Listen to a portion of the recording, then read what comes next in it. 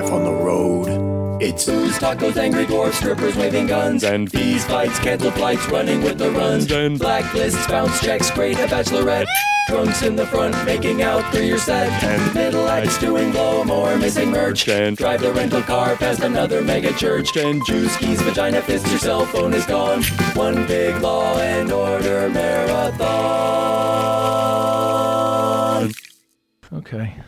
And then I found out something about you, which I'm very excited about. Oh, boy. And if it's true, I don't know if it's true or not. Okay. But you have to back me up on that. And Okay. we'll get to that All right. eventually. Surprise me. I will. Thanks for tuning into the Road Stories podcast, everybody. I am your host, Murray Valeriano, back again. Back in the studio again. Still have not soundproofed it. Between Fernie pads and suitcases, but the sound quality is good. I want to thank Eben Schletter. I haven't thanked him yet. Did the music for Mr. Show and SpongeBob and all that, who gave me the what would you call it, a layman's attempt at soundproofing. I know Eben Schletter. Oh, you know Eben? Yeah, I worked with him. On which show? Mind and Mencia. Oh, okay, great. Yeah, I never talk about it, though. But yeah, well, as you should. I talk about Eben, but I don't talk about the show. Eben's a great guy. He's an old friend of mine, and his wife, Chris McGaha, is an old friend. Mm-hmm. And Eben, actually, I did a show. I'll leave names out of it, but the executive in charge at the network started giving him really lame notes on his music, and he pretty much just gave her the finger and walked out. He's like, I don't need this crap. And we all should have, actually, on that show, now that I think about it. Oh, come on. What show was it? I don't want to. I can't, because I can't, and I'll tell you off mic why I can't. I have to say Mind and Mencia, though, but you don't have to say what you're... No, because I'm still kind of connected to it in a weird way, but I won't, and I'll tell you why. Well, then just tell me the executive's name. Her name's... okay. I was just going to give you the first name, but then it's like Nosferatu, like the only name anybody would have. But speaking of that, listen, if you don't get enough of my voice on the podcast, I am guest hosting on Bill Engvall's SiriusXM show the last few weeks, and I think next week. So Channel 97 live on Monday afternoons, and then replayed on Blue Collar Comedy, because I was born in Memphis. They don't know that I moved to New Jersey when I was 2. So I'm there on that. And LA Podcast Festival, we'll talk a little bit more after that. Let's get to why we're here today. Sitting across table, next to my favorite Fernie pad, a writer for Mind and Mencia. I don't know if you heard that or not. And... let me see what else. You also worked with my friend Bob Oshak and Chris McGuire, which is kind of how your name came to into my Oshak. Oshak, yeah. What other things have you written on? Jeff Shcimmel. Oh, boy. Okay, let's see. Started out working with Rodney Dangerfield back in the late 80s. Sure. Lived with him for a while. I had Dennis Blair on not too long ago. Oh, really? He's Yeah. an opener. Yeah. You know, I met Dennis for the first time. He opened for Rodney for years, I think, and then they actually wrote some stuff together. And I met Dennis at the Improv on Melrose after I had been living with Rodney for close to a year. Okay. And getting fairly close with him. And so I walked into the club. Dennis and Rodney said a quick hello to each other. I guess they had some kind of falling out. Sure, yes. And so then Dennis came over to me and said, hey, are you the guy that's working with Rodney now? And I said, yes. And he said, how long have you been with him? And I said, just about a year. He said, well, enjoy it because it's almost over. And he patted me on the shoulder and he walked away. And he was right, though, because within a couple of weeks, it was over. Really? And because you can only spend so much time with Rodney or get so close to him, he gets very uncomfortable and then he just unceremoniously dumps you. Sure. And so the next time I saw Dennis after that, I was like, dude, you were right on that with the prediction. Huh. No, were you just writing for him? Yeah. Okay. Yeah. I was writing in his bedroom basically every day, 2 movies, 2 feature scripts. Okay, great. Yeah. And, I just read you wrote a feature script. I just did my research earlier and I obviously did a really good job because I forgot which one it was. But I love that movie and I forget which one it was. Anyway, the thing I wanted to tell you about my jaw dropped was, and you can tell me if this is true or not, but your life in New York was the inspiration for the movie Rounders. That's what they say. Is that at all true? Okay, I'll tell you what happened. Okay. what happened was back when I was in law school, I did used to play a lot of poker, but that was before the poker craze. People were just playing poker like college kids were sitting around playing poker. So, and I think at that time, like the World Series of Poker had 10 people in it a year. Yeah. It was just these guys like Amarillo Slim or whatever, and they would pay their 10 grand and play, and the winner would get like $100,000. That was it. And so I was doing that when I was in law school because I hated law school so much. And I started working for a judge.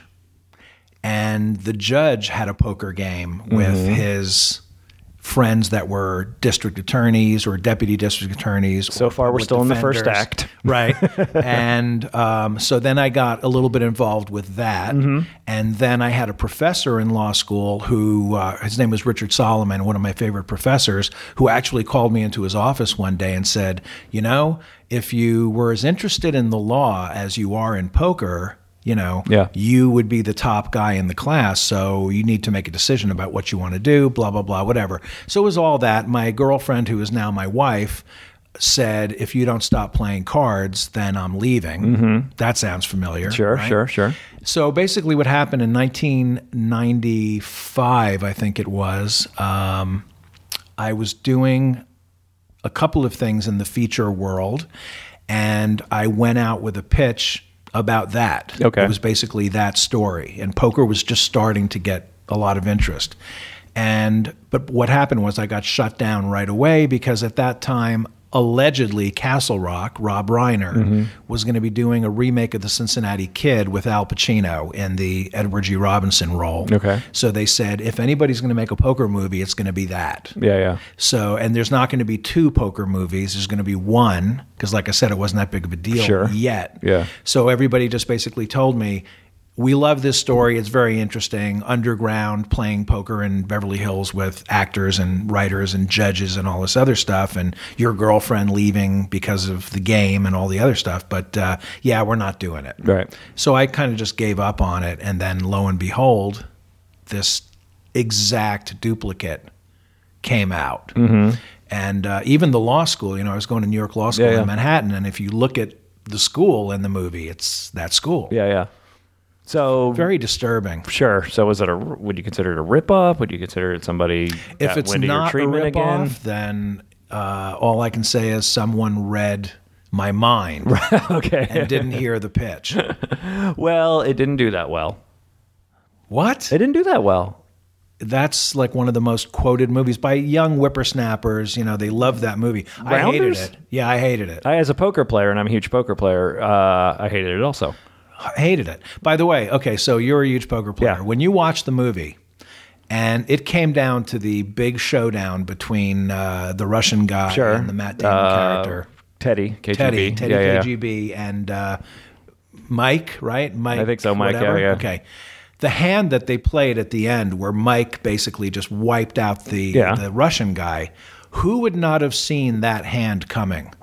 Well, if you're a poker player and you're sitting there, would you not have known exactly what cards he had? And on top of that, and yes, I agree with that. On top of that, the worst Russian accent? Well, no, that brought some levity to it. The worst, playing, if anybody played Matt Damon's hand the way he played it, I would have saw that coming down the 405. Well, really? I don't know. I guess I'll just call to see. You're going to call $20,000 just to see what you... Yeah, no, it was such... But the big hand at the end was actually the worst hand in the entire movie. Everything else was a little bit more suspenseful than that. I'm sitting there watching that last hand and I'm going, okay... Really? You're this big poker player and you have no idea what he's holding. Right. He's betting his life basically on this hand and you can't figure out what he has? Yeah. I mean, I was just sitting there like, come on, when are the credits going to roll? I got to get out of here. Yeah. It's enraging for a poker player to watch that movie. We'll be back with more poker talk after this. The reason I have Jeff on, and by the way, you invited me to a charity poker game 2 years ago? Yeah. 2 years ago or whatever? Yeah, it was for my daughter's school program. Okay. Yeah. That was awesome. That was fun. I had a good time. Are you going to do another one? No. Okay. Not for that, but another charity is asking me to help them put it together. It's a lot of work to get a tournament put together. Yeah, I would imagine. And but we raised quite a bit of money that day. It was a lot of fun. I made it to the final table. Oh, good for you. And then when I realized I couldn't legitimately win anything because I put the thing on, it really kind of killed it for me. Right. There was really no point. Yeah. But some good people won fantastic prizes. Yeah, there were some really good prizes. Yeah. I got bumped. I didn't get bumped out early, but I got bumped out halfway through by the assistant director for Conan's show. Oh, really? I forget her name. She's a big poker player. Anyway. Oh, okay. Anyway, I'm having. Thanks for introducing her to me, or me to her. I could have got a job or something. Well, you could, if anybody, I'll tell you what Jonathan Groff told me when he was head writer at Conan. I like your stuff, but nobody ever leaves. Right. And they've had the same. Once in a while somebody will leave, but. That's it. Anyway, so the reason I have Jeff on is he is the brother of a comedian, which you've heard me talk about several times on this show. I was a huge fan and a friend, and I was able to work with him for the last 2 years. He was on this planet. He's the brother of Rober Schimmel, and I know a lot of my listeners are big fans also.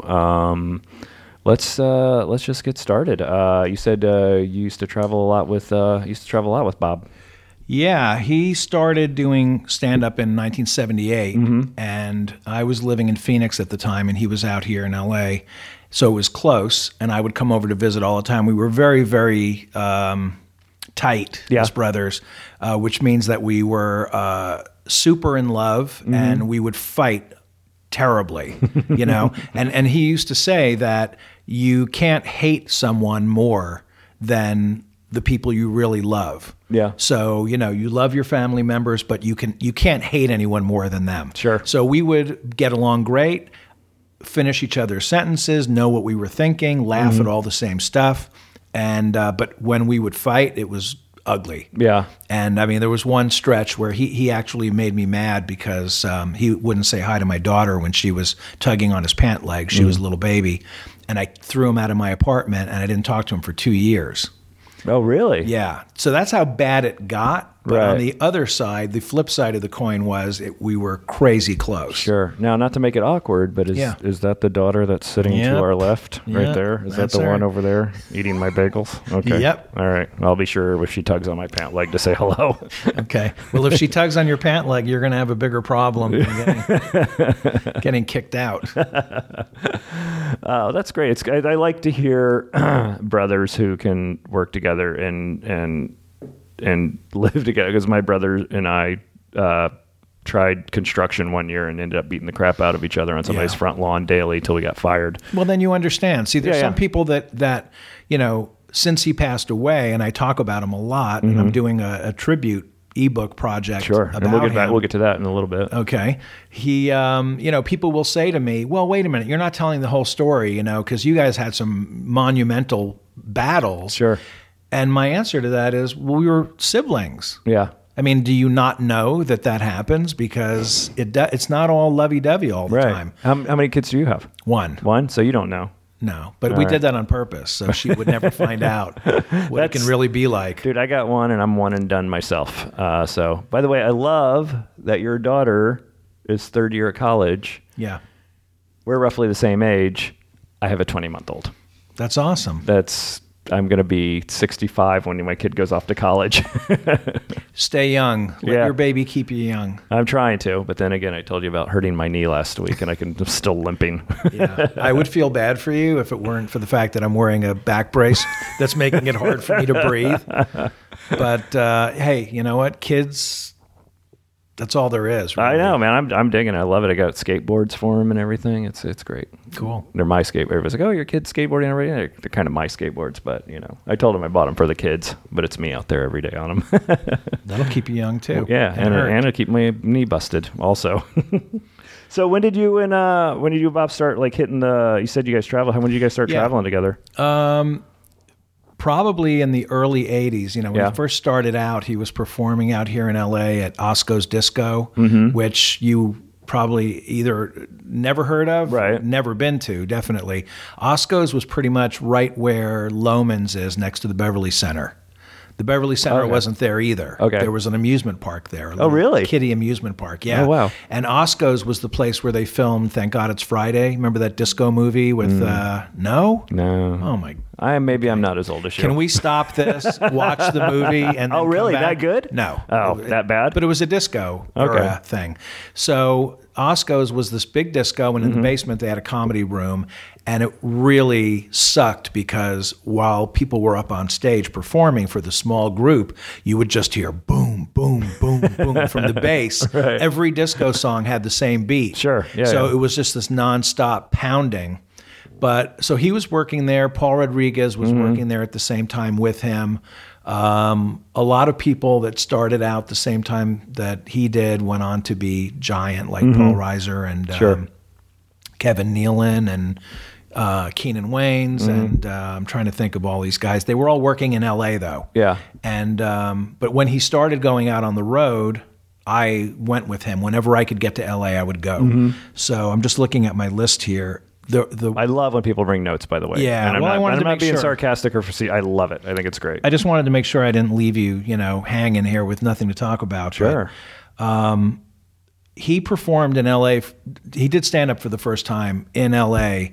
When my sister basically sabotaged his evening. She put his name in the bucket at the Improv on open mic night. Yeah. And he didn't know that she did that. And Bud Friedman reached in the bucket, called his name. Awesome. And he had 2 minutes. So he went up there and just told stories about our family. And that was, how he started doing stand-up. Sure. But he was living in Phoenix at the time, and he went back to Phoenix. And one night we were going out to a movie. It was my brother, his newlywed wife. Vicky. Yeah. Wow. Yeah, that was the original wife. The original wife. Right. Part 1. Married and divorced 3 times. Yes. To the same woman. Yeah. I was going to say that's true love, or it's the opposite. Yeah, of it's true love. the definition of mental illness. Yeah. Doing the same thing over and over, expecting different results. Yeah, but it was crazy. But anyway, so we were back in Phoenix. My brother, his original wife, me, I think my sister, maybe a girl that I was dating at the time, not sure. And we were going to a movie. So we were in this restaurant, Mexican restaurant in Phoenix. And when we were leaving the restaurant to go to the theater, we saw a marquee at a country western bar next door. And it was a $100 talent contest that night. So my brother said, let's go next door and find out what it is. And I said, why? You want to sit in a country western bar and watch acts go up there? And he said, no, I want to perform. But he wasn't doing comedy. He didn't have an act. Sure. So we went into this place. It was like, can I say shit kickers? Please do. Okay. Shit kickers. Has nothing to do with the story, but anyway, so... I asked you what I could say in front of your daughter, so you can say whatever you want in front of me. Whatever. Yeah, she's in college. She doesn't care. But so we go into this place, and it was exactly what you would expect in Phoenix in the late 70s. All country western guys looked like Charlie Daniels with the cowboy hats and the big belt buckles and, sawdust on the floor or whatever. So my brother goes in and he says to the manager, so what's the talent show about? How does that work? And he said, well, we have all these bands going up there and, the winner gets $100. And, well, how does the winner determine? Do you pick it? No, the audience picks it.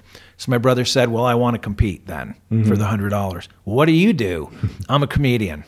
And that was my brother's phrase. It's on his tombstone, actually. I'm a comedian. Yeah. And I am the one that selected that because that's how he would start every conversation. He would walk into Best Buy and go, I'm a comedian and I need to get some headphones. Sure. And then I would say, Bob, those are probably in the same area where the regular headphones are. The comedian headphones are probably in the same, he would say to a waitress, hi, I'm a comedian. I need to get my food before these other people because I have a show tonight in Irvine. Yeah. Anyway, so he signed up and the guy was telling him, really? Are you sure you want to do this? Oh, yeah. So we sat in this country western bar. We had a beer, I think.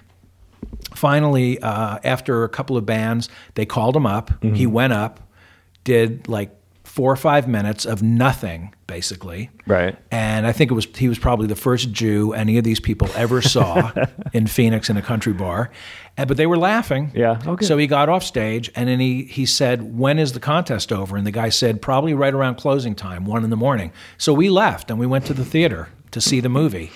After the movie, we came back, and we sat there, and he won. Get it? Really? He won. That's awesome. He never told me that story. That's great. And so he got $100, and that was just more fuel that, I need to sell my house and move my wife and my newborn baby to L.A. and become a comic. Sure.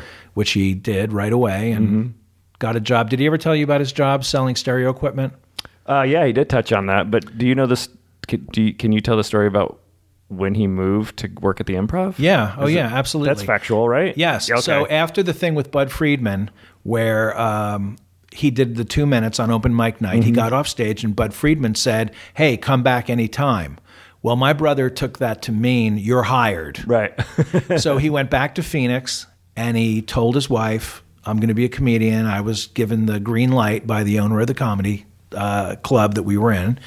And so they sold their house and they moved over to L.A. And when they got off the freeway on the Melrose exit, he drove down Melrose to show his wife the club that he would be working in, and it was smoldering because it had burned down. And Bud Friedman was standing out there with the firemen, and I guess like an insurance investigator or whatever, standing out on the sidewalk. And my brother said, "Oh no." I mean, everything he owned was in a U-Haul attached to the back of his Toyota.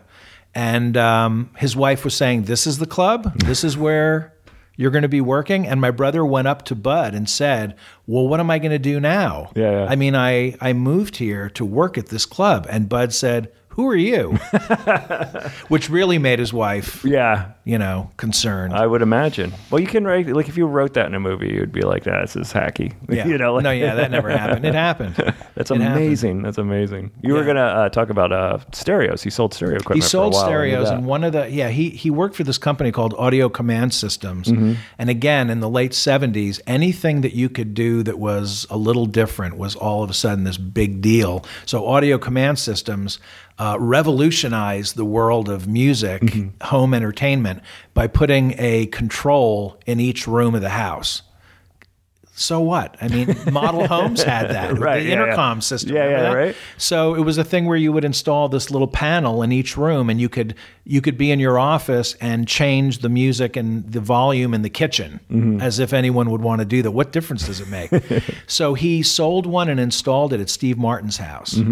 And I didn't go with him on that installation. I went with him to some others. It was very expensive to do. Yeah. And so he was at Steve Martin's house. He was on his hands and knees pulling cable through the walls. And Steve Martin came in to ask him how it was going. And he said, "Hey, I do comedy too." And Steve Martin said, "Great. Make sure you don't get any of the particle board, on my rug." He couldn't give a shit one way or the other. But that turns out to be more meaningful much, much later in my brother's career, because Steve Martin wrote liner notes on one of my brother's Warner Brothers comedy CDs. Oh, really? So all those years went by, probably 25 years. Yeah. And then there he was recognizing my brother as that's great. a comic that he liked. Oh, that's awesome. Yeah. I remember when he was telling me, we were in the green room, and he was telling me about his first CD deal, because I was starting to ramp up to record my CD, and he's like, I went down for a meeting. I called my man. Now, did they have the same manager as Steve Martin at one point? No, Bill McEwen was Steve Martin's manager, and he was the guy that basically recorded my brother's act without the deal at Warner Brothers. That's right. And just played them the tape. That's right. And he said, if they offer you $500 advance, take it. And I could be wrong, but I think they gave him $250,000. They gave him a lot of money. And he said, and I still haven't made it back. This was like 4 years ago. Yeah, but you know what? The comedy CD thing kind of died out. Yeah. And a lot of people started doing either minor label things or they were doing their own and selling them on the road. But he had a big deal with Warner Brothers. It was very significant. And I remember when he went out on the road to promote the CD, I remember it vividly because we were under contract to complete a piece of work together, and he showed up to the office and said, I got to go on the road and promote my CD, so let me know when you're done. And I said, whoa, hang on a second. How come you get half the money, you don't do half the work, and you're going to promote something that you get more money for, right, and I'm here doing everything? And he was like, well, dude, what do you want me to do? I got to promote the CD.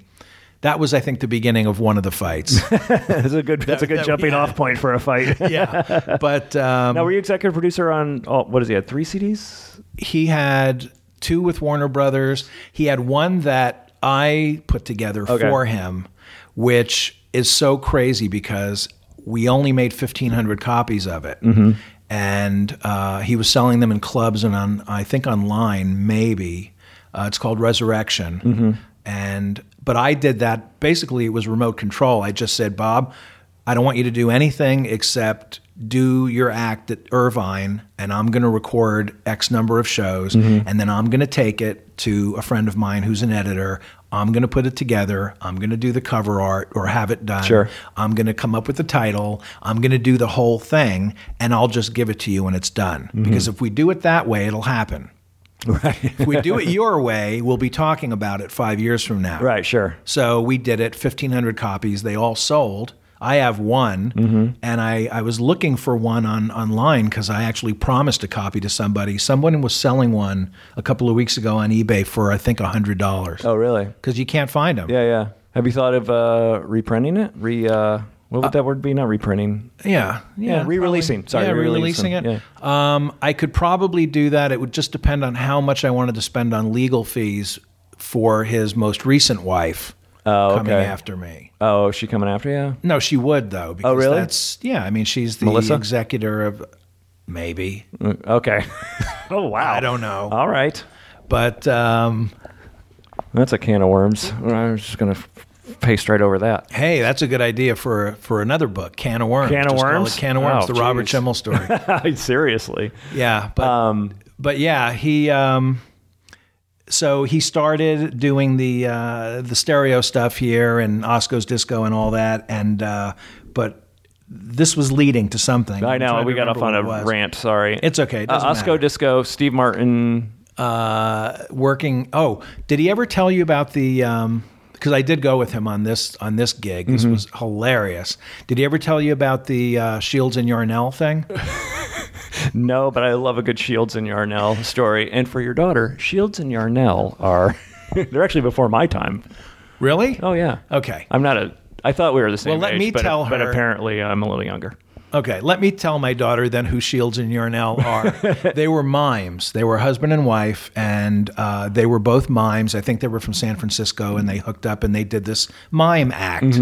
And it was but for a very select audience because you really have to be into it to sit there and hear nothing for an hour. They got a couple specials.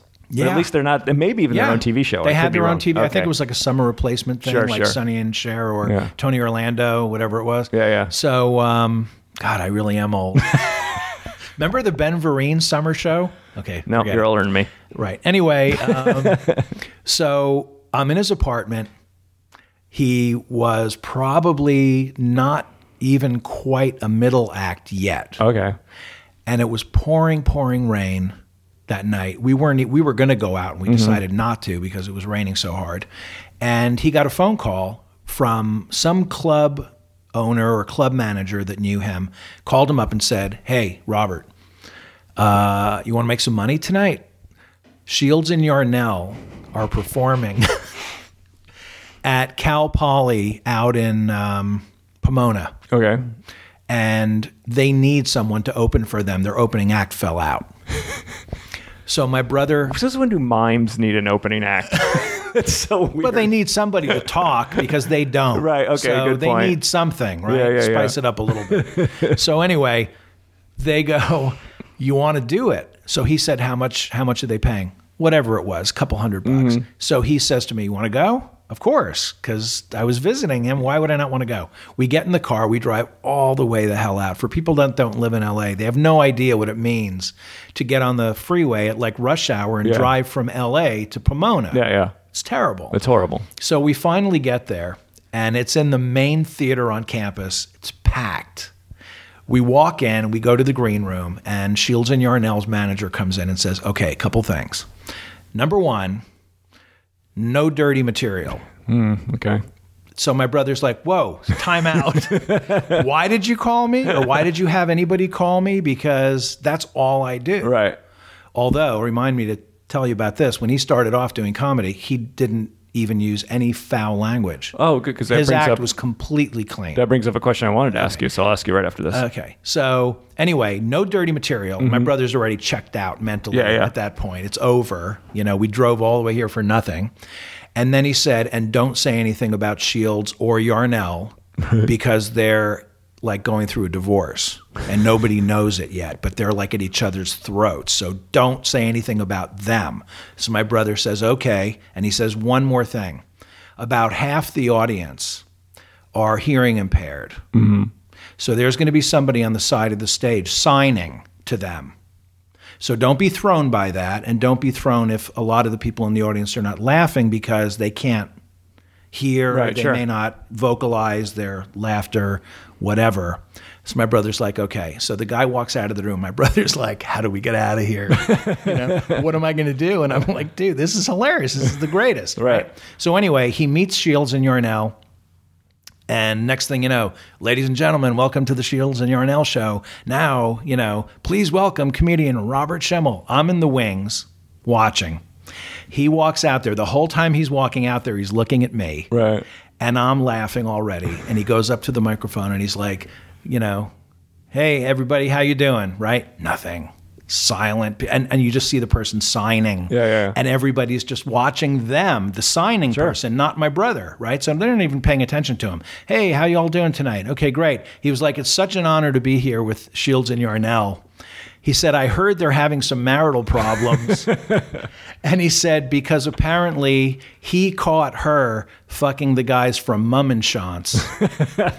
And if you don't know who Shields and Yarnell are, you probably don't know. Mummenschanz were. They were the European troupe that was their version of Shields and Yarnell. Anyway, you could hear nothing but gasps in the auditorium, backstage. And then, I don't remember, I think Shields was the guy. And he came running into the wings and started screaming at the manager. Get him out. Really? Get him off stage, whatever. And my brother probably only did maybe like another 3 minutes. Right. And then they were like, gone. Out ski, you know. They were giving him the light. They did everything but basically tackle him and drag him off the stage. That was awesome. Did he get paid for that? I love it, by the way. Really? Andy got paid? Yeah. That's what makes that guy great. Oh, that's amazing. That is awesome.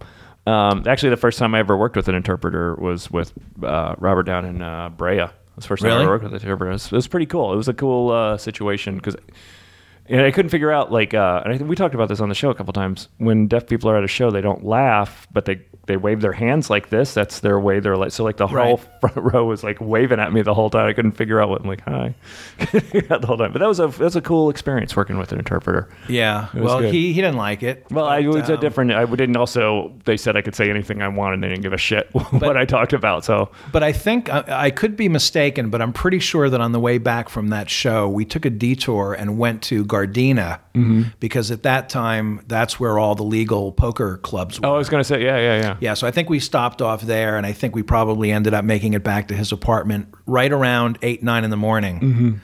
And his wife was probably standing there, Vicky, the original wife, waiting for us. You know. The kids already had breakfast. And now I was going to ask you, when you said when he first started out, because I was going to ask how was he received being so dirty as a MC or an opener, but you said he wasn't working that dirty. No, not at all. Really? Zero. And he used to do. I was going to say hacky, but I really don't want to say that. Sure. But he, like, for example, one night at Osco's, he came out on stage with his head bandaged and his arm in a sling. And I think he had one crutch and he was like wearing a boot on his leg. And he came out and he started by saying, ladies and gentlemen, last night I made some unfortunate remarks about Frank Sinatra. And it was that whole thing. He just made this, I can't believe I didn't turn my phone off. Sorry. What song is that? That's Summer Madness, Kool and the Gang, 1974. Jeez, he is old. Your dad is old. Yeah. We pointed out that Jeff's daughter is here in the room with us again. Okay. But I'll tell you, that was the big makeout song in college in 1974. Really? You put that, because it was like 11 minutes long. Yeah. You put that thing on and you were good to go. What's the big makeout song in college now, Jeff's daughter? Oh, you wouldn't know? Okay. You can tell me later. But anyway, he was completely clean. Mm-hmm. He would also come out, one of his other big things at that time was he would come out and say, ladies and gentlemen, although I'm a comedian, I'm also into some kind of masochistic behavior. Mm-hmm. And he said, so I get off on being completely humiliated and degraded. So please don't laugh at anything I say, because the worse I do, the better I feel. And then everyone would start laughing, and then he would beg them to stop. Right. So he would do stuff like that. Right. And then at one point, he just said, that's not me. Yeah. I don't know why I'm trying so hard to be a comic like I'm seeing all these other guys out there. That's not who I am. I'm just going to be myself. And then he was. Yeah. And he was very authentic to the guy he was growing up. Mm-hmm. He was constantly in trouble because of the way he was. He was always in trouble in school. He got kicked out of the military. And he just made trouble everywhere he went. But that was the real guy. And I've always told people he was much funnier off stage than he ever was on stage, because he never stopped. Yeah. On stage, he would stop when his time was up. But off stage, there was no light. Yeah. There was no timer. So he would never, give it up. Jumping ahead a few years, and we can always go back to your notes anytime you want. Jumping ahead a few years, after he got cancer, do you see a big turn in his act? Like, is there like a pre-cancer act and then a post-cancer? Do you see a big turn in that at all?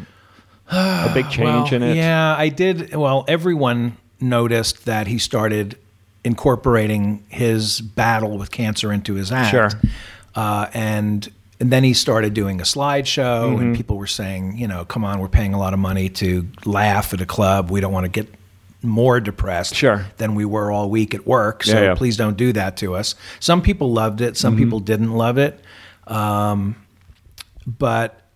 his son, he had a son who was sick.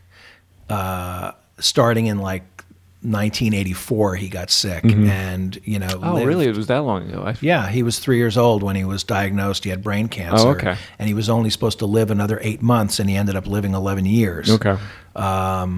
So my brother was already into that groove when his son was sick. So it's almost like when he ended up getting cancer, it was almost he was prepared in a lot of ways for that.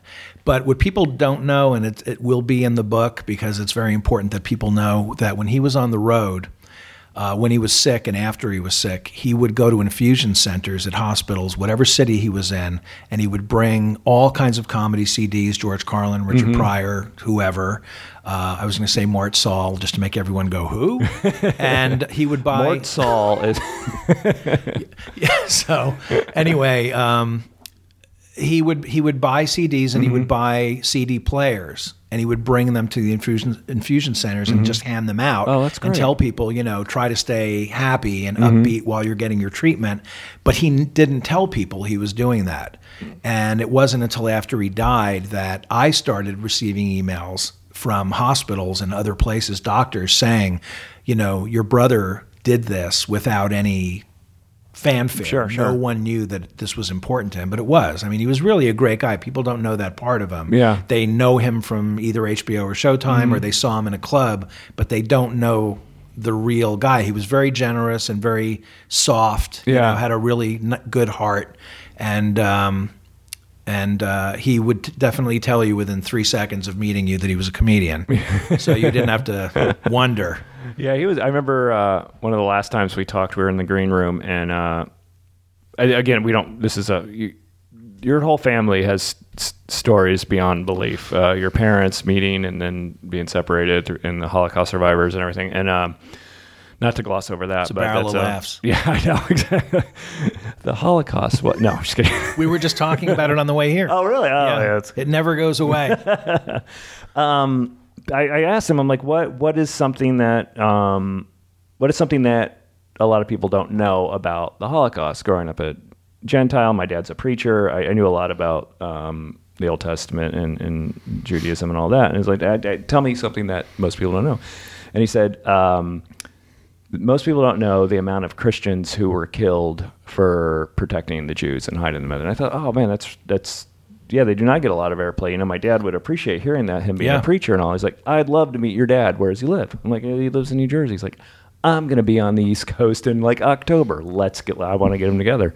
So unfortunately, we were not able to get those guys together before the accident. But we'd set up coffee like a couple times so he could meet and just talk to my dad about everything. Well, it's true. You know, my dad does a lot of speeches at schools about the Holocaust, and he always makes sure to tell people, you always hear this number. You always hear 6 million Jews were killed in the Holocaust. But what you don't hear is that 5 million non-Jews died in the Holocaust. They were priests, political prisoners, gypsies, gays, whatever, anybody really. So, and of course, what they call righteous Christians, the ones that would risk their life to help a Jewish person. Those people that were apprehended, they were killed too. Yeah. So yeah, you never do hear that other number. I'm surprised my brother told you that because he never paid attention to those details. Oh, really? My parents would talk about it when they would say, you know, we survived. He was already out of the room. Oh, really? He was on his way to go do something else. He told me, and again, we don't have to go into this, but he told me the whole story about your parents and their meeting and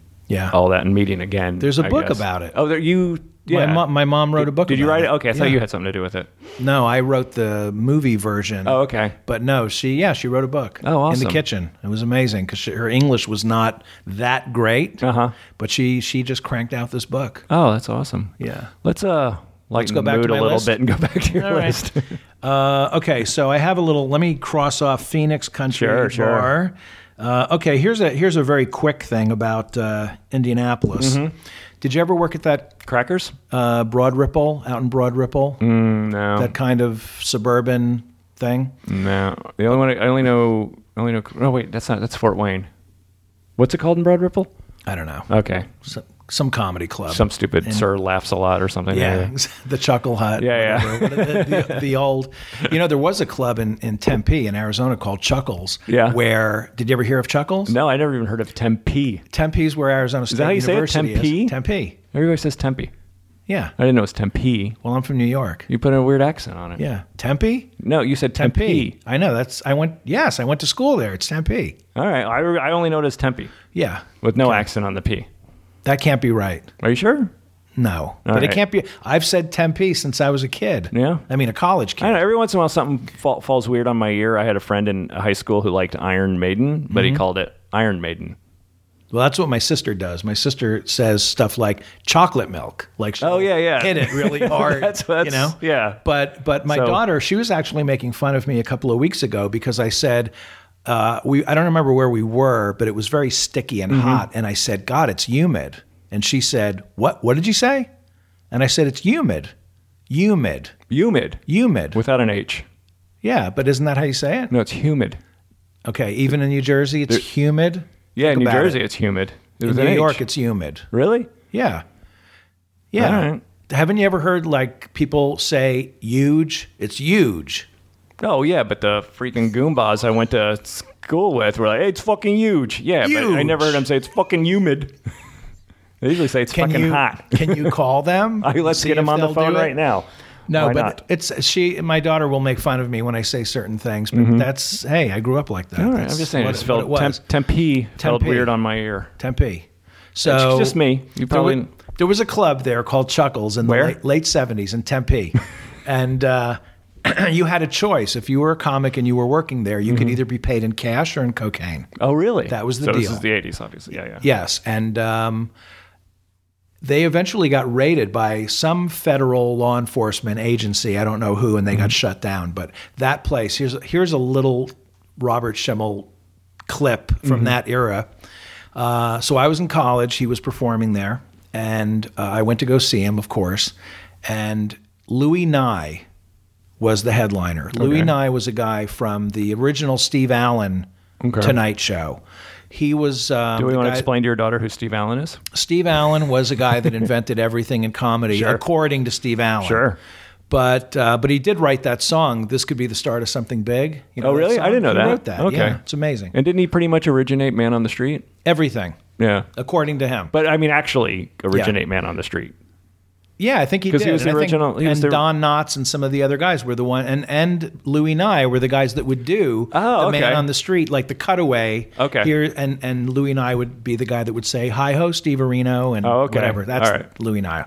So anyway, Louis Nye was the headliner at Chuckles. I don't know why.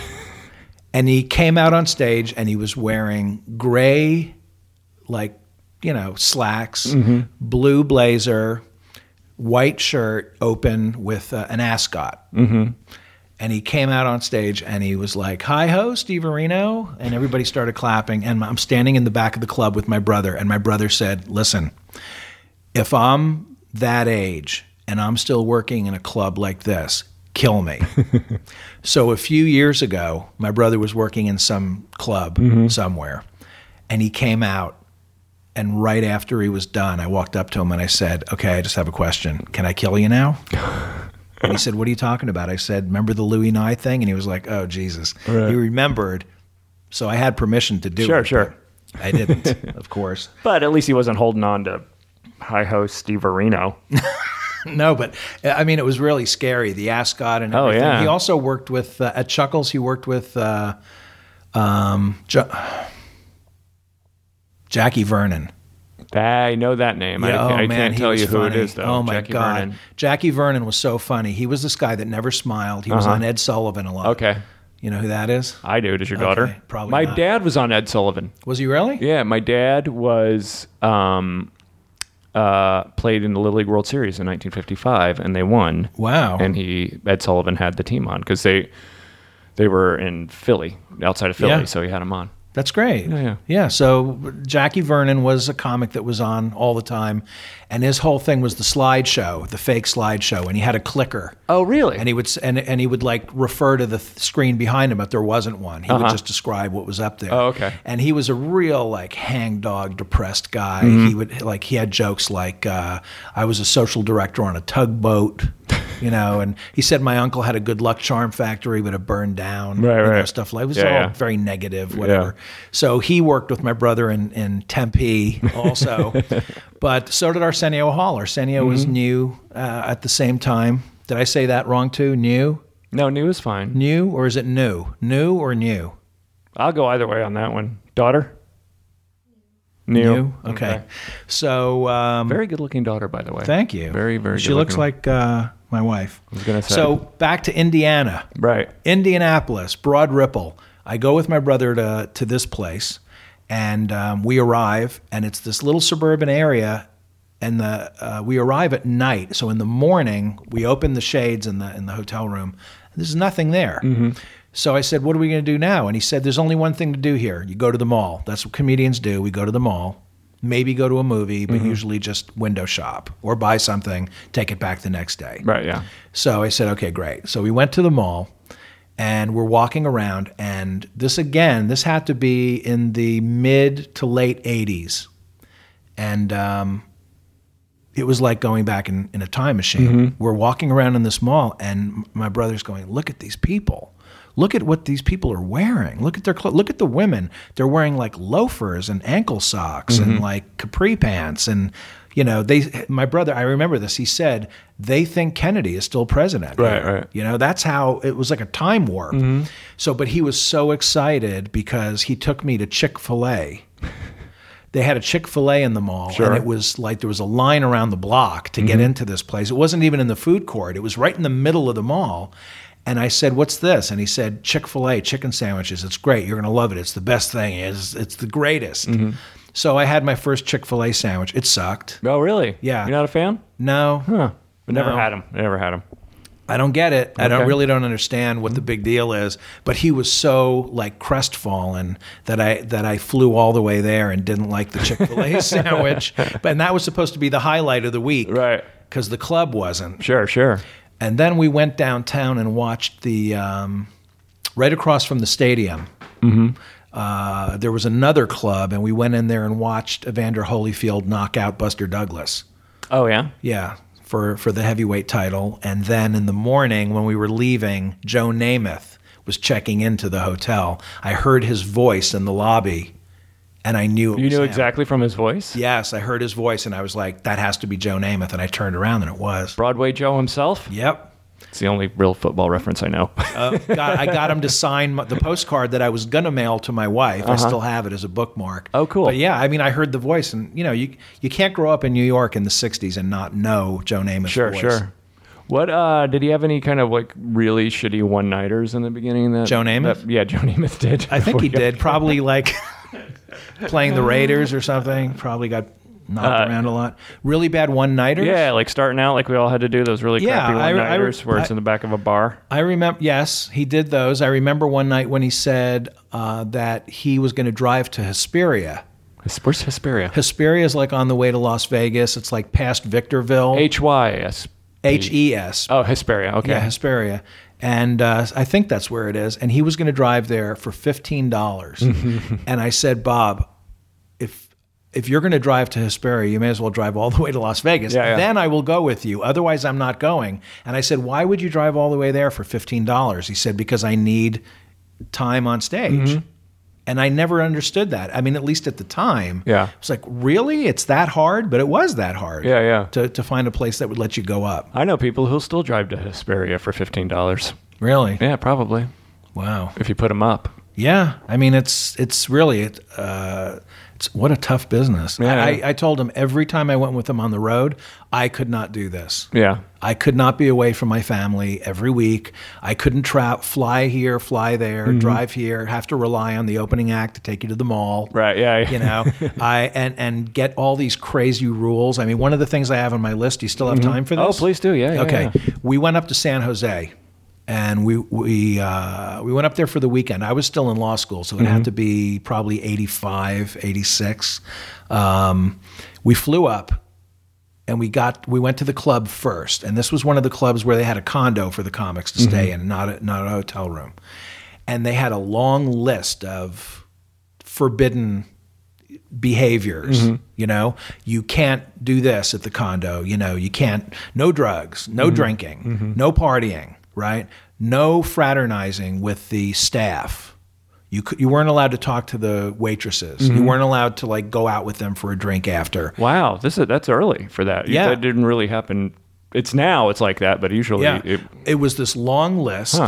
And when we got there, the manager was reviewing it with my brother and just saying, you can't do this, you can't do this, you can't do this. And he was saying, okay, all right, yep, got it. That night, cocktail waitresses were in the jacuzzi with him at the condo. By the way, I remember who was opening for him, Greg Otto. Oh, yeah. Sure. He was there. Okay. I think Ron Reed that was another time. You know Ron Reed? Oh, yeah, I want to hear something about Ron Reed. Ron Reed was up there. Ron Reed's mother was the assistant principal's secretary at my junior high in New York.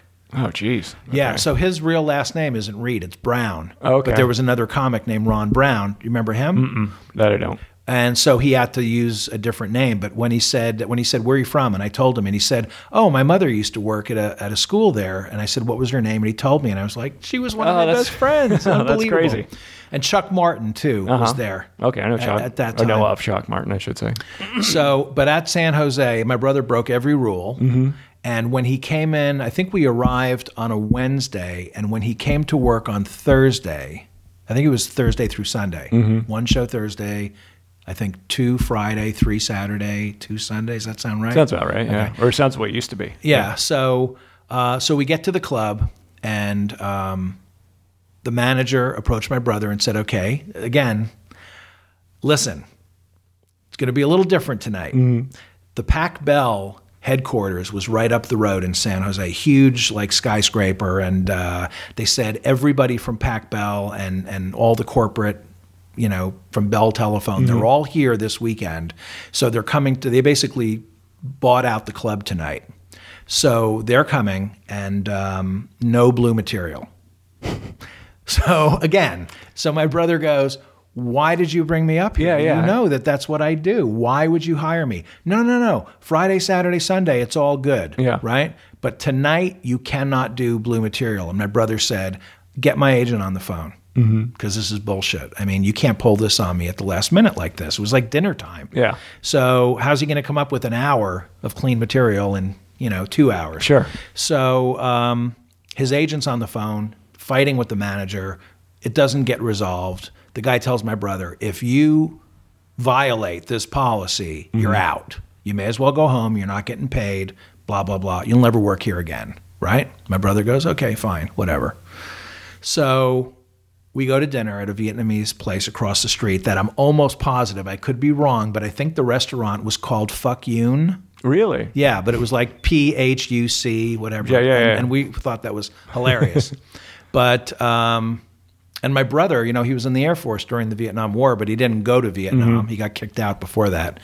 And I think he told one of the waitresses, I almost went to Vietnam. And she was like, oh, really? Yeah, in a B-52. So anyway, she didn't think it was funny. Right. I did. I thought it was hysterical. But anyway, so we went to dinner, came back to the club. The opener goes on, the middle, I think it was Chuck Martin, Ron Reed, then my brother. And on the way up to the stage, he bumps into me and he says, watch this. And I'm standing at the stairwell leading down to the street level because you have to come up this tall, this very steep staircase to get into the club.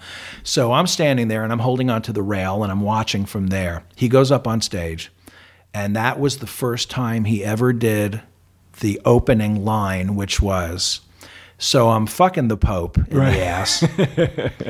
And there was a stampede. Oh, really? For the exit. Really? People were pushing each other out of the way. I almost got knocked down the stairs because so many people came around the banister so fast that I had to hold on. I almost got pushed down the stairs, but he didn't stop. He kept going, and it was just getting worse and worse.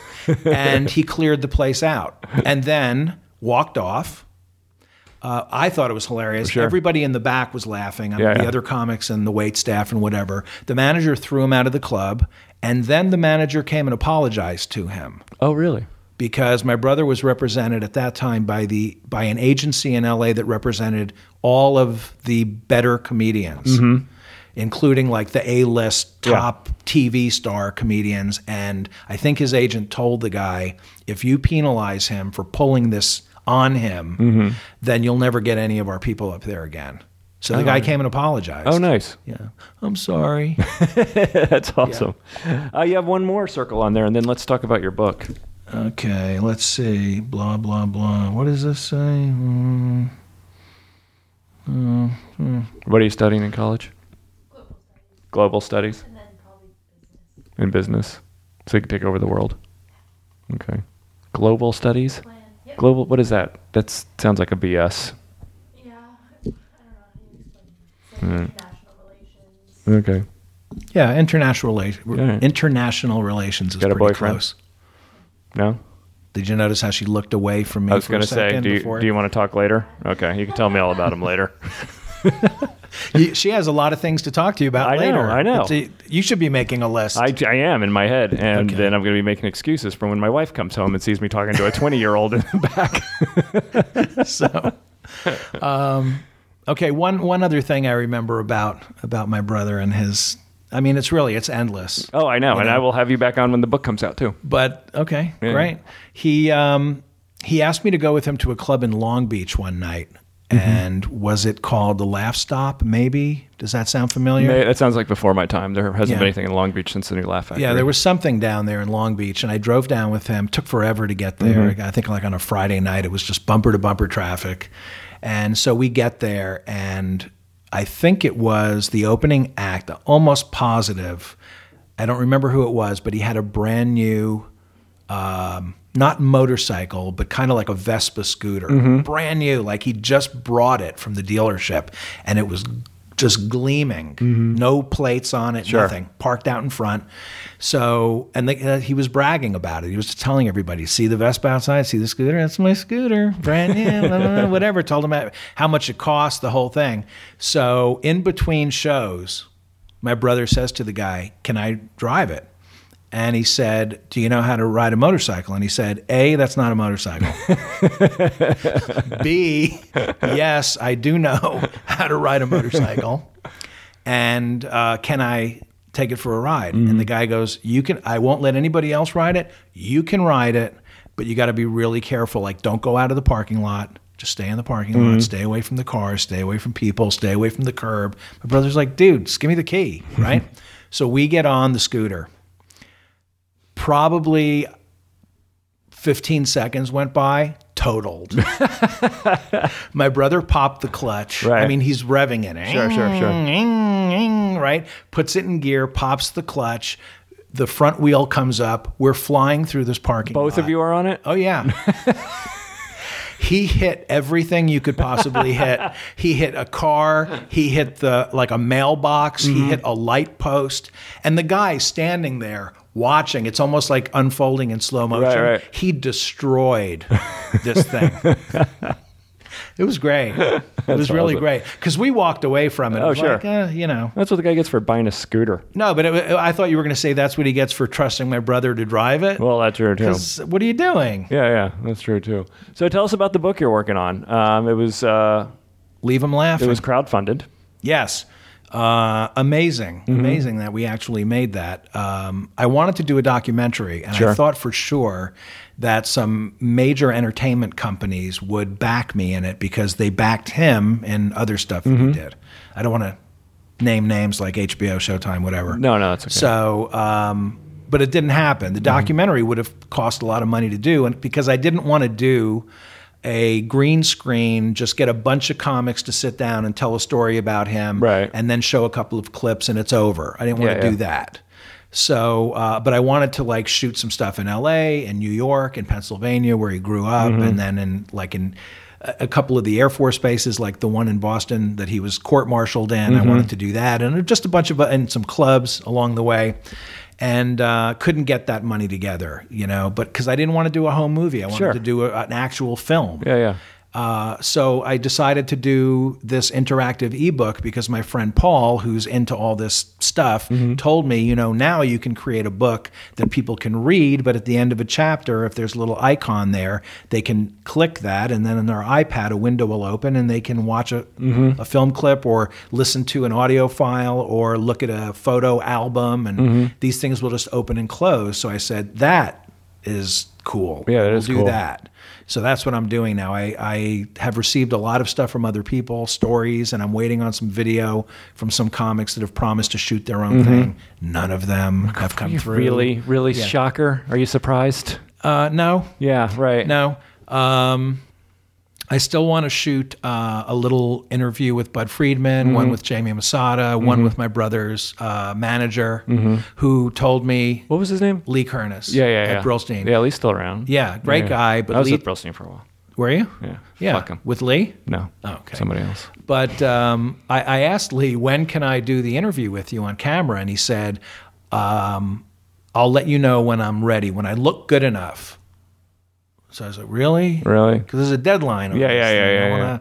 Why does this have to be synced up to your health, regimen? Yeah. But anyway, so those are the things that need to be done. I still want to get my dad on camera because my dad tells great stories about my brother. My sister has... See, my sister's relationship with him was totally different than mine. So she has her stories. I have mine. Sure. My dad has his. The three of us have some where we all have... basically the same exact perception of things. It'll be very funny when it's put together. I'm excited about that. What are we looking at date-wise after Lee Kernis loses 25 pounds? What's this? Well, I don't want to alienate him completely. He doesn't listen. How do you know? Oh, maybe he does. Hey, Lee. So you were saying that we met. Did we meet in conjunction with the poker tournament? We did. Yeah. We had talked a few times because after your brother died, I reached out to you. I sent you a picture of us, and which I never knew what if this is going to come out weird. I know, like I labored over it a few times. Like, should I send Jeff? I don't know Jeff. I love Bob. He's great. Should I send it? So I think I just had a couple scotches one night and said, fuck it, I'm sending it to him. I'm very easy to know. Yeah. And then I didn't take it the wrong way, obviously. Yeah. But, one guy, let's see if you can guess who this is. Uh-oh. Okay, I'm not Lee Kernis. I'm not going to mention his name. He's a comic. You may guess it right away, and if you don't, maybe I will tell you who it is. Okay. He worked with my brother. My brother actually got him a lot of work. Okay. Got him in the door at a lot of places where they would not have hired him. Okay. And then they had a falling out. And my brother's version of why they had a falling out is the same story that I've heard him tell about some other people, which is that my brother would request, hey, you want to open for me at this place? I'll get them to fly you in, blah, blah, blah, whatever. And he had a relationship with these people for a while. And then some of these people started calling clubs on their own and saying, oh, I see here on your schedule that you have Rober Schimmel coming in first week of October. He wants me to open for him, and if you don't hire me, he's not coming. They would do stuff like that to get their own work. Sure, and my brother didn't know that that they were using his name as leverage to do that. Right. It only came to my brother's attention when he showed up at a club once, and the owner said, "Look, if you want to work with so and so, that's fine, but don't have them call me and threaten me that you're not going to show up." And he said, "Who are you talking about?" Oh, wow. And that's when he started receiving these names from a couple of people that really, were a little bit unethical about the way they were handling their business. But anyway, so after one of these guys contacted me right after my brother died, he sent me a note on Facebook, and he said, "I'd really like to talk to you. And I knew that he worked with my brother, and I knew they had a falling out. I'd really like to talk to you. Here's my number. Please call me." So I called the guy, and he said, "Listen, I just wanted to let you know that when I heard about your brother dying, the first thing I thought was, good, he got what he deserved." And I was like, is this real? Right. Is this really happening? Yeah. You reached out to me and had me call you so you could tell me that. And he said, yeah, because your brother's a scumbag. He's a racist. And I was like, you got to stop right there, because my brother didn't have the energy to be a racist. That takes effort. Yeah. Yeah. I said, you're talking about the wrong guy here. You might be mad at him for something, whatever it is, but you're making all of these crazy allegations that just don't match up with who he was, And I know he helped you, and I know you had a falling out. Yeah. But this goes so far beyond any of that. Sure. For you to want to tell me, to basically, insult him right after his funeral, that's pretty low. I said, so I'm going to hang up now, and you're just going to have to deal with this. You're just going to have to live with yourself for being this kind of person. So I heard within the last few days, I guess he got arrested for punching somebody in a club. Oh, really? Did you hear about that? Yeah. That's who. Okay. That guy. Oh, okay. Yeah. Huh, interesting. Apparently, there's all kinds of legends out there of him doing some shady stuff. Really? Yeah. Oh, that's interesting. Yeah. Yeah, I will say that Shcimmel requested me a couple times, but I would never call. And I do that, and that happens a lot. I work with a lot of comics that I will feature for, and I'll just say, hey, so-and-so wants me to come with them. Right. Cool. But I talk to them first. I don't, Yeah, no, that was done to him by a few people. Yeah. Like, people don't understand, how did that shit gets around, man. Yeah, but you know what? My brother was such a softie. Yeah. He had a very hard time confronting people. So even if he knew that you were doing something, it would break his heart, but he wouldn't say anything. Yeah. Yeah. I mean, you knew him, so you know that he was a really gentle guy. Yeah. So he just wouldn't confront you about it, but it would hurt a lot. And then he would back away from it and just say, I don't want to work with that person. He would not call them on it. Right. I'm totally different than that. I would have been all over it. Yeah. In a bad way. Sure. Which isn't, by the way, not good either. Yeah, no. So somewhere in between is probably good. We're not here to judge you. We'll judge the other douchebag who punched the guy out and called you. We'll judge that hack. I read some of his act. Yeah. Anyway, Rober Schimmel is a great guy. I had just a lot of, I say a lot of, but if I really think about it, it was a handful of times. Great times working with him. And He gave my mother-in-law DVD for free, signed it for him. She That's was a big nice. fan of comedy. She's no longer with us. I have my $5 a day signed Oh, wow. from him. Sell it up on eBay. there. I'm keeping it, man. It's up Yeah. there. Oh, it has not made it into the I was the other room yet. walking down the street in my neighborhood, near my neighborhood, when his book came out. Mm-hmm. And he bought a house about a mile away from where I lived. And I was walking down the street, and I saw this car coming, actually going the other way, made a really dangerous fast U-turn, and then whipped around and pulled up to the curb, and it was my brother. Oh, yeah? And he jumped out of the car, and he had a copy of the book, and he said, "Look," he said, "my book just came out." And I was like, "Oh my God, that's awesome." And then he was like, "Yeah, see you later." He got in the car and drove away. Didn't give me the book. And I didn't get one for a long time after that. Right. And you know what? I've never read it. Oh, really? No. I read it. I have it, but I've never read it. Well, what's lame? Not reading the book is what I think. Am I right, daughter Is of it Jeff good? Shcimmel? I mean, what's in it? I don't know. Am I in there? I thumbed it. I didn't really read it. I know that I'm in. I know that I'm in the acknowledgments because he actually said he wanted to make up to me for something from the past because we worked as writers together on In Living Color, and he was going through a very difficult time in his life. His son was really sick, and he wasn't doing any work. He was either laying on the couch in our office moaning, or he was in the stairwell crying, or he was in Phoenix with his wife and his kid. So he put something in the book, I think in the acknowledgments, about how I really did all the work there because people gave me so much shit for that. There were people that would come into my office at work and say, "Hey, how do I get this deal where I don't come to work and I get paid?" Right, yeah. You know, and I would just go, "Wow, do you really want my brother's life? Do you really want a kid that's dying?" Yeah. Because that could be arranged. I know people from New Jersey. Well, it's a shame you don't know if it's in there. You should have read it. Well, Jeff Shcimmel, thank you so much. What can we see? Any of your stuff coming up anywhere? We're looking forward to That your would be book nice. coming out. We'll have Well, you back when that comes out. Yeah, right now I'm really doing I'm actually doing a rewrite. Somebody hired me to do a rewrite of a low-budget horror film, which is something I've never done, but there's a lot of comedy. There is allegedly comedy in it. It's being shot at the end of October in Florida, so I'm hurrying to finish that. I never would have you done better it. hurry. Holy crap. I know, it's almost October. And other than that, I'm just trying to sell reality shows because there's like no scripted jobs out there. Yeah. Do you know of any? Because I don't. I don't know. I voluntarily took 6 months off to be a stay-at-home dad. Oh, okay. So that's my excuse for not having I work. took 5 years off doing that. Oh, yeah? But you know what? I had plenty of time to read my brother's book. No, it didn't exist then. All right, Jeff Shcimmel, thank you so much for coming. Thank you so much for bringing your Murray. daughter. Appreciate it. And that's it. I, of course, am Murray Valeriano. The LA Podcast Festival is coming up October 4th, October 3rd, 4th, and 5th. I'm on October 4th in Santa Monica. 2 p.m. Guests scheduled are Brody Stevens, Ryan Sickler, and Matt Fulcheron, the full charge himself. So there'll be some drop-in guests too. So get your tickets now. Come out and see that. And T-shirts are in the store at murrayvaleriano.com. That is it. Dates up at my website. Thank you guys so much for listening. And Jeff Shcimmel, thanks for coming again. Thanks, I appreciate Murray. it, buddy. Thanks. All right, thanks. We'll talk to you next week. You want to know about life on the road?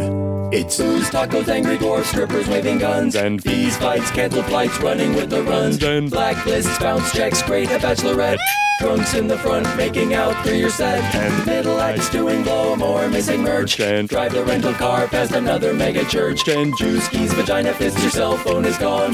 One big Law and Order marathon.